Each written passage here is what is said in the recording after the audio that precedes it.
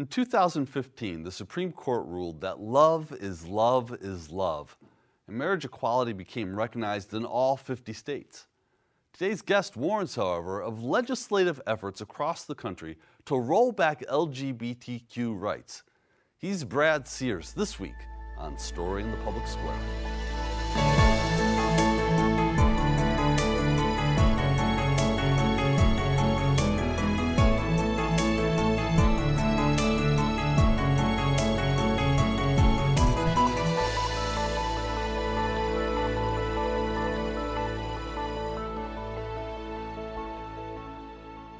Hello and welcome to Story in the Public Square, where storytelling meets public affairs. I'm Jim Ludis from the Pell Center at Salve Regina University. And I'm G. Wayne Miller, also with Salve's Pell Center. This week we're joined by Brad Sears, the founding executive director and Rand Schrader Distinguished Scholar of Law and Policy at the Williams Institute at the University of California at Los Angeles. He joins us today from California. Brad, thank you so much for being with us. Thank you for having me. It's great to be here. The Williams Center, to be honest with you, before we booked you, I was not familiar with the work of the center, but it is a remarkable resource. Tell us a little bit about it. Yeah, the Williams Institute is part of UCLA. We're part of the law school at UCLA, and our mission is really to do rigorous research to inform policy discussions about LGBT rights and LGBT people. So all of the work that we do is focused at looking at legal analysis and also quantitative and qualitative data to inform public policy. We've been doing this for about 20 years, and as I think we're going to get into, our mission is important today as it was when we were first founded in 2001. You mentioned sort of the broad agenda. Are there specific issues within that agenda that are taking the lion's share of your attention now? Yeah, I mean, it's interesting. When we started, it was still criminalized for people of the same sex to have sex in a number of states of this country. So initially, we were focused on research that informed discussion about sodomy laws, about marriage equality, about parenting rights. And discrimination. Some of those issues in 2023 we're still working on. There still today is no federal law that explicitly prohibits discrimination in employment based on sexual orientation and gender identity. There was a recent Supreme Court case, as you know, kind of carving out a pretty big exception to our federal civil rights statutes based on kind of a combination of free expression and freedom of religion. So we're still very much involved in just making sure there's basic discrimination protection. So all people, including LGBTQ people, can participate in public life. There are still issues around parenting rights in many states for LGBT parents and same-sex couples. Thanks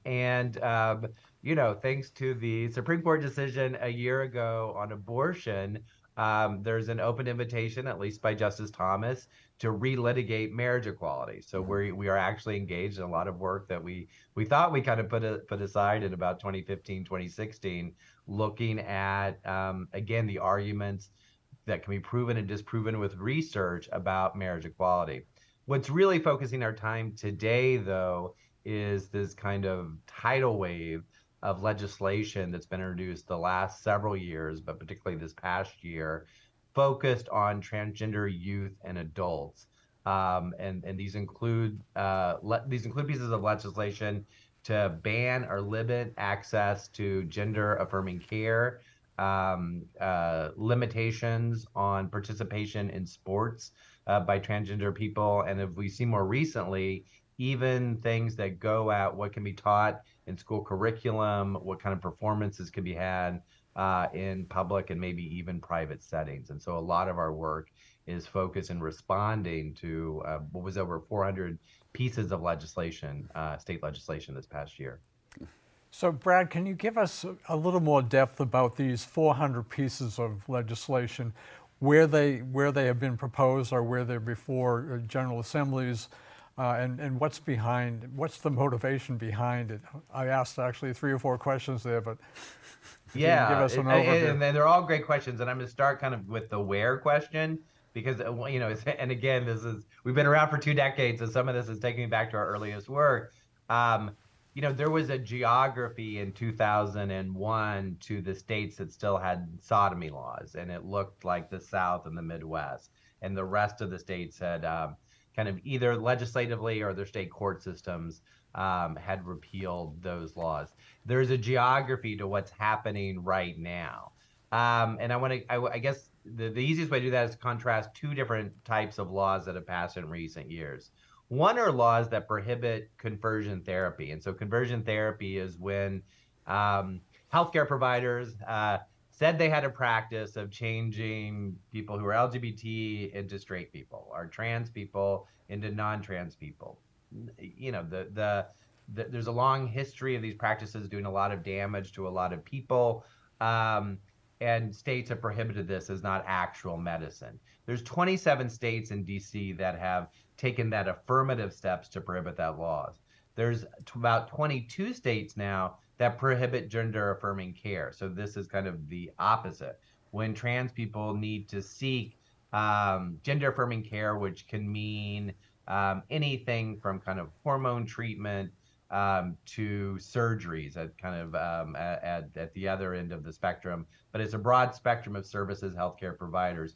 22 states now prohibit that either for youth or have limitations both for youth and adults. Those states, the 27 that prohibit conversion therapy and the 22 that prohibit gender affirming care, are exact mirrors of each other. And so the first set of states are on the West Coast, kind of the Great Lakes states and New England.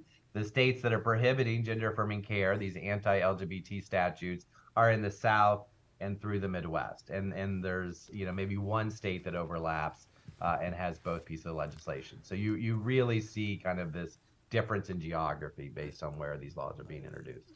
Brad, we've had on a number of other guests who have talked about sort of that political geography of the United States. As you describe those maps, does that break down the way states typically vote for presidential candidates? Am I thinking of a red-blue split here? Yeah, absolutely, absolutely. And you can think about that in terms of like votes in the national elections for president. Mm-hmm. If you also map what states have either both houses of their legislature and a governor of the same party, or at least two houses of the legislature, either Republican or Democrat, that's almost a perfect map of what I just described as well. So let's drill down on gender affirming care. What is the objection to that? So I think what conservatives, and this is usually coming from a kind of a conservative, religious, kind of fundamentalist perspective, their argument is that I think basically that transgender people don't exist. And it's been interesting in a couple of very recent decisions. That's where judges have pushed back and struck down these laws and say, hey, you're saying trans people don't exist. We just had a bunch of medical testimony. They do. And so your just premise for your opposition is inaccurate. I think beyond that, it's raising the specter of very young people getting surgical interventions that can't be reversed later in life. That's actually inaccurate. That's not the type of gender affirming care that youth get. Mainly what trans youth get in terms of care is puberty blockers, which are also taken by non-trans youth. Some children go into puberty way too early, and that hormones are used to block that, so that they go into it, in a regular time with the rest of their peers. That's done so trans kids don't start puberty as one gender that's actually not the gender, not their gender, not the gender that they identify with. I think what's similar about this issue and an issue like marriage is a lot of people, this is new stuff for most people, right? And so that creates space for misinformation and kind of false research and kind of false assertions. And I think part of the success of these statutes right now really lies in the fact that this is unfamiliar to a lot of people. It's easy for them to be misled. And just like there were a lot of arguments about marriage equality and all the harmful things it would do, and that was unfamiliar in the early 2000s, most Americans are still unfamiliar with trans people and things like gender affirming care, and the right is using that, I think, to mislead people and get these laws passed. So what can be done to counter these efforts, and both on federal level and on the local and state level? Yeah. I mean, so that's kind of where our role as a research center is still very important, is to get the facts out there. Some of the research that we do that helps inform discussion in this area is just how many people are transgender. It's actually a fairly small percent of the population. In terms of youth, if they're transgender, are they seeking gender affirming care, and what types of care that they're seeking? As I said, I think the right is really passing these laws based on the specter of surgery, and kind of frankly, someone's going to change their kind of genitals in a way that can never be reversed, and that decision's being made by kind of doctors and parents. That's not the type of gender affirming care that youth are getting.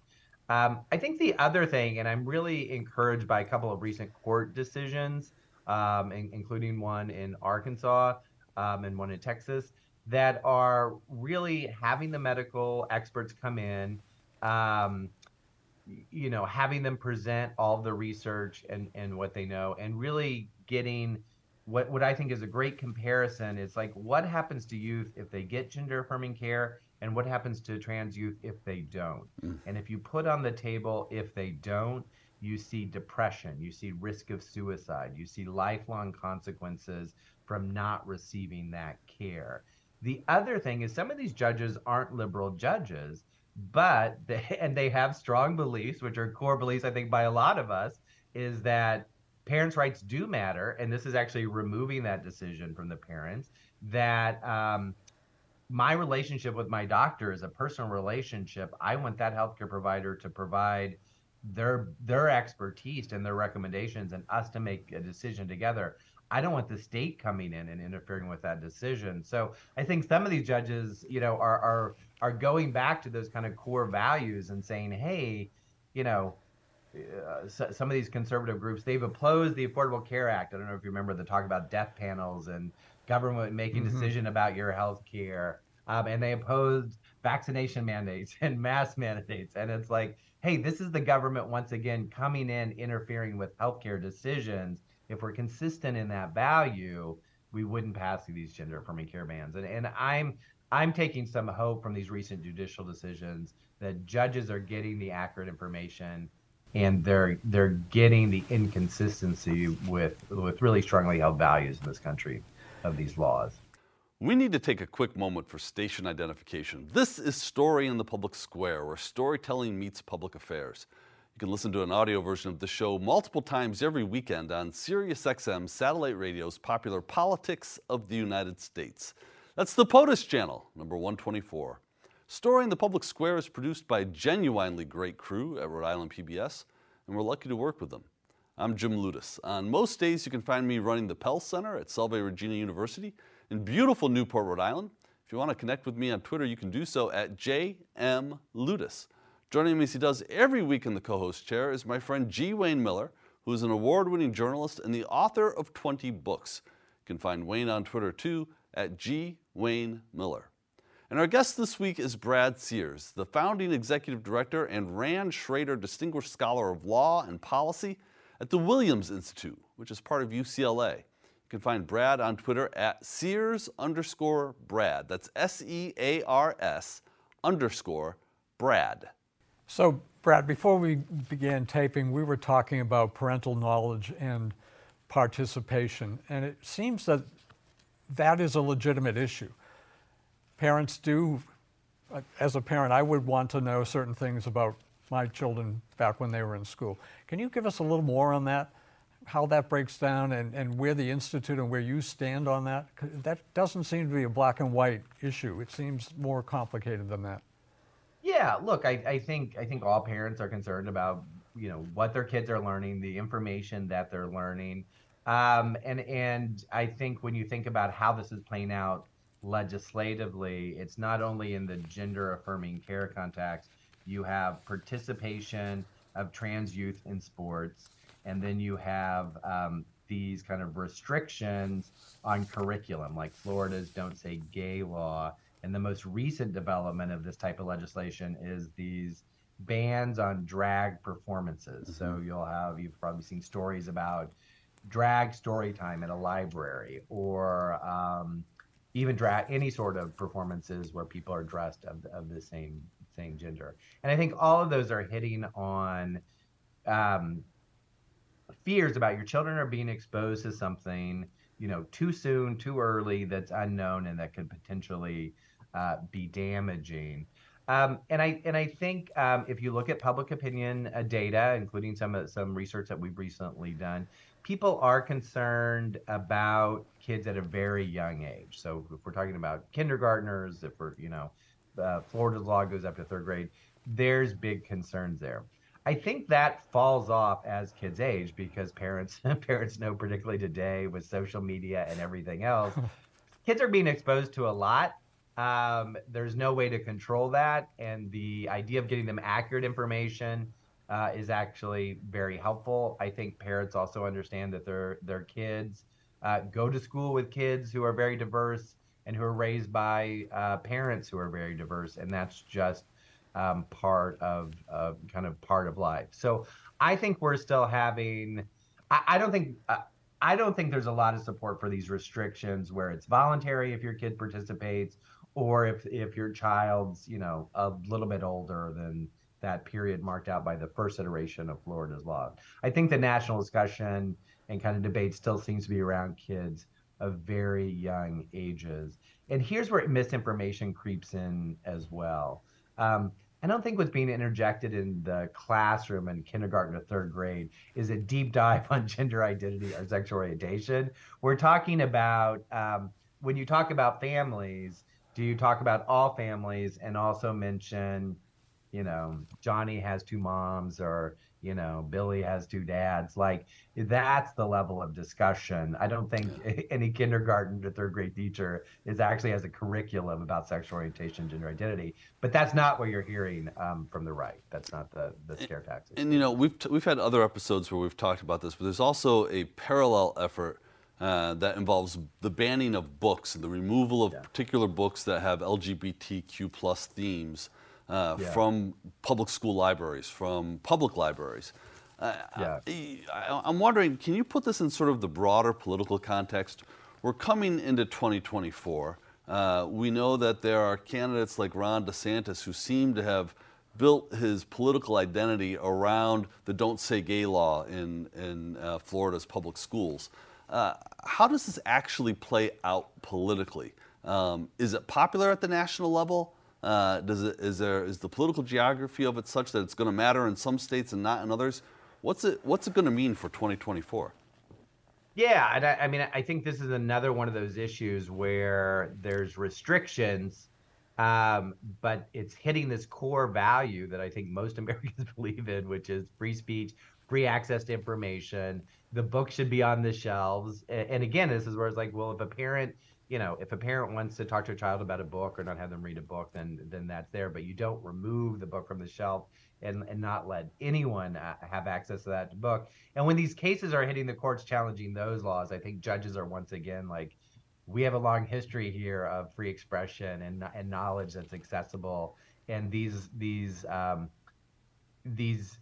laws that restrict expression and information, which include the book bans and the drag performances, this is just against a strongly held American values, and they have a chilling effect on a lot of discussion. So what is DeSantis hoping to accomplish with this, and what might the other Republican candidates? They're really playing to their base. We have a study that's coming out in the next couple of weeks that polls, the studies focus on parents, kind of polling them about their attitudes about the Don't Say Gay law. It's a random sample of parents, so it's LGBT and non-LGBT parents.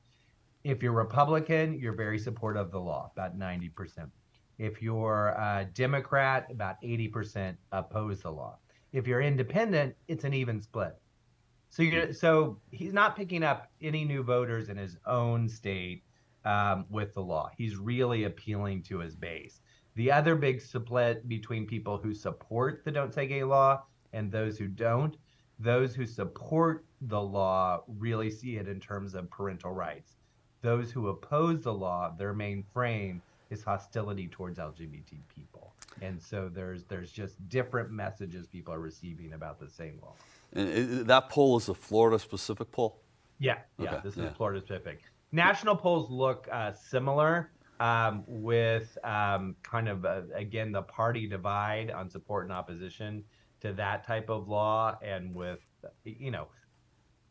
presidential elections are close in this country. You have to appeal to independent voters, and independent voters, they're worried about a lot of other issues like national security and inflation and the economy. And they're not so worried about this issue, and they're kind of evenly split on it. Brad, we're talking about this in the realm of sort of numbers and data. And I'm mindful, though, as we head into 2024 in a campaign season that already seems to be scapegoating gay and trans members of our community. I think about our brothers and sisters who are LGBTQ. And do we have a sense of what this political dialogue is doing to them at the human level? Yeah. It's such a great question. And we do. This is an area that our center is currently in the process of researching, but we've done this research over a number of years. And I'll go back to marriage. The fight for marriage equality is a parallel where there were these intense political clashes and campaigns, and particularly in specific states, about marriage equality. And there was a lot of kind of discussion and advertising that was negative. We know from studies in those states that had an impact on LGBT people, and particularly youth. And that impact was negative, right? That impact was negative, and it impacted people's mental health. Having your rights and who you are discussed for months in this very public ways in some of those states with advertisements kind of over and over has a huge negative impact. I'll mention one campaign that's going on right now. Ohio is considering a constitutional amendment that's about abortion. But I think conservatives are realizing the country is more supportive of access to abortion than they thought. So those ads are not talking about abortion. They're talking about gender affirming care and trans kid, even though that's not the focus of the constitutional amendment. But imagine if you're a parent, you're raising your kid who's trans or gender non-binary, and what's coming across the television is just these negative ads painting trans people as either they don't exist, they're really men in dresses, or there's something wrong with them or something threatening about them. That's really going to be hard on your family, and talk about a discussion that's probably hard to have is that discussion between the parents and their kid, getting kind of that onslaught of advertising that's happening right now in Ohio.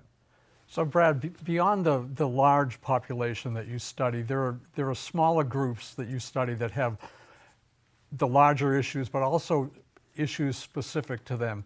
One group is people of color. What are their unique issues? In addition to the larger issues that we've been talking about here, what's unique to them? What are their concerns?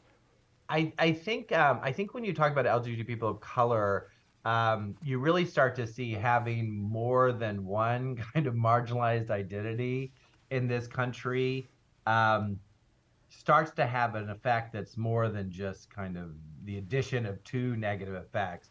It has a more profound combined effect. And so let me just talk for a second about lesbian and bisexual women of color.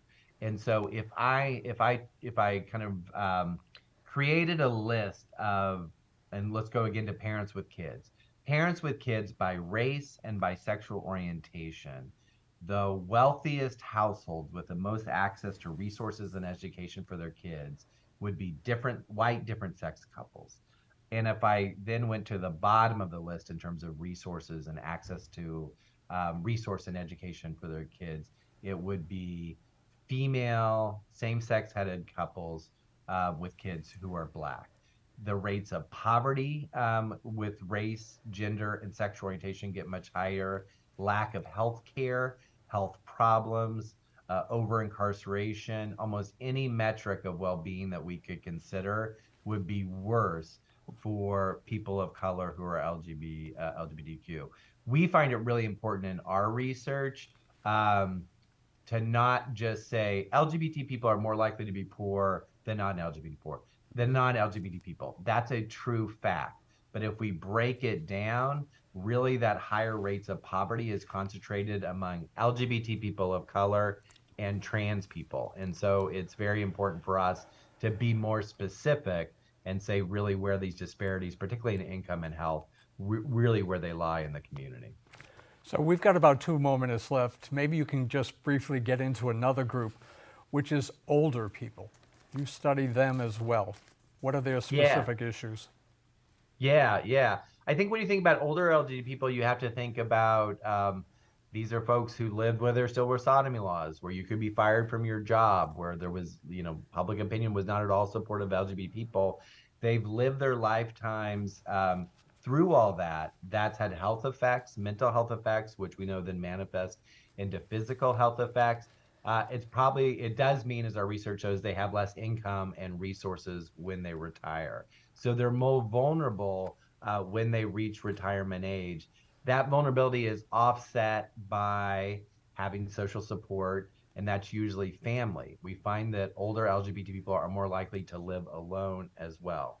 And so they don't have that support. What we do find, and which is a sign of kind of some resilience and hope, is that when you ask LGBT people and non-LGBT people how likely they are to have helped another kind of friend who's elderly or received help, their friendship circles are much stronger, and they are getting more community support than non-LGBT people. That's a hopeful note to leave it on. Community matters. Brad Sears, it's the Williams Center at UCLA. Thank you so much for being with us. That's all the time we have this week, but if you want to know more about Story in the Public Square, you can find us at pellcenter.org, where you can always catch up on previous episodes or look for us on social media too. For G. Wayne Miller, I'm Jim Ludis, asking you to join us again next time for more Story in the Public Square.